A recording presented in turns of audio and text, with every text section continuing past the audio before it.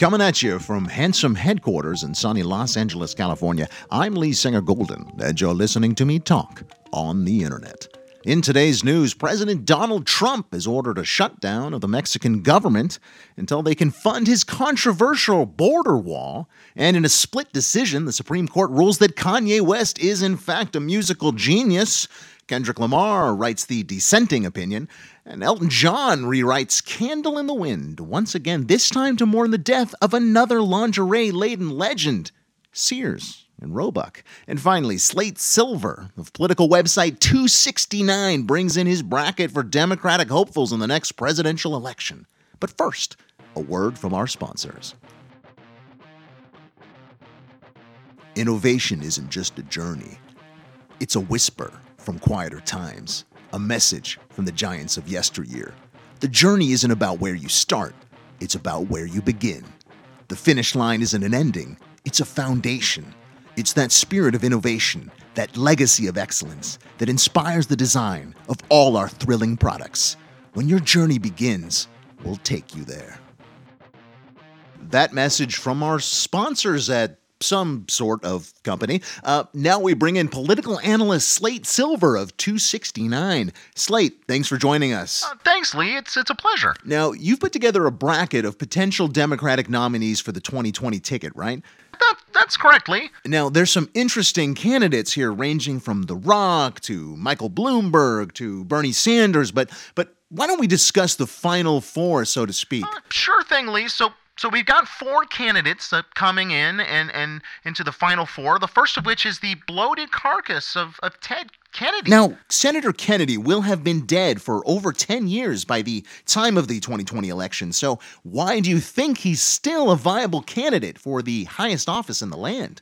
Well, you know, Lee, the problem with his last bid in 1980 is that he failed to articulate a vision for his candidacy. But after decomposing for near on a decade, Senator Kennedy has actually put together a pretty cogent platform. And President Trump is so unpopular with suburban women in swing districts that even a rotting corpse is becoming preferable to the current commander-in-chief. Interesting. So, let's discuss another controversial pick in your bracket. Former NFL superstar, actor, spokesman, and ex-con Orenthal James O.J. Simpson. That's a shocker, Slate. Yeah. Well, you know. Donald Trump has always said that he could kill a person on Fifth Avenue and his supporters would still stand by him. And you know, OJ literally killed his own wife and continues to play golf and take nightclub selfies with fans. Interesting. Well, the next pick you have is a head scratcher. You've listed fast food restaurant In-N-Out Burger. How's that possible? Well, you know, thanks to the Citizens United ruling, we now know that corporations are people. That's right. We know that corporations are people. So the restaurant is in fact eligible to run for president. So what makes In-N-Out an attractive candidate for the Democratic ticket, though? Well, you know, In-N-Out has long been an advocate for the $15 minimum wage and aims to grant that to all of its employees at the very least. And I think that will attract the left wing of the Democratic Party. And remember, Lee, the In-N-Out beverage cups are deeply, deeply religious. You're talking about the little Bible quote, little Bible reference at the bottom of the cup. That's right, Lee. And this religious aspect could sway more defections from the evangelical vote, which until now has struck sort of a bit of a deal with the devil with Trump. With Trump. Huh. Well, now, the last pick in your bracket actually seems the most plausible to me.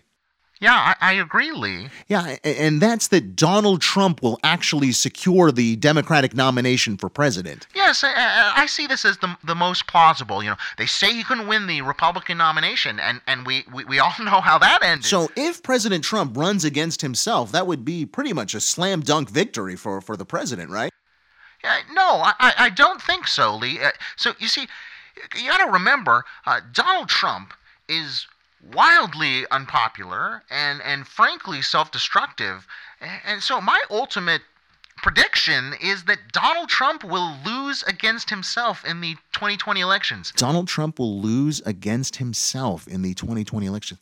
That's right. I think he'll lose the popular vote, and I think he'll lose the Electoral College vote, too. Oh, okay, so constitutionally, what happens in that scenario if the president loses in an election to himself, against himself? The cast of Hamilton becomes president. So Broadway musical Hamilton will be president if Donald Trump loses the election against himself. Okay. Constitutionally, that's correct. So there you have it, folks. You heard it here. Broadway musical Hamilton will be president. That's the 2020 presidential prediction from Slate Silver at 269. Thanks for joining us, Slate. Always a pleasure, Lee. Always a pleasure. Thanks for listening. I'm Lee Singer Golden, and you're listening to me talk on the internet.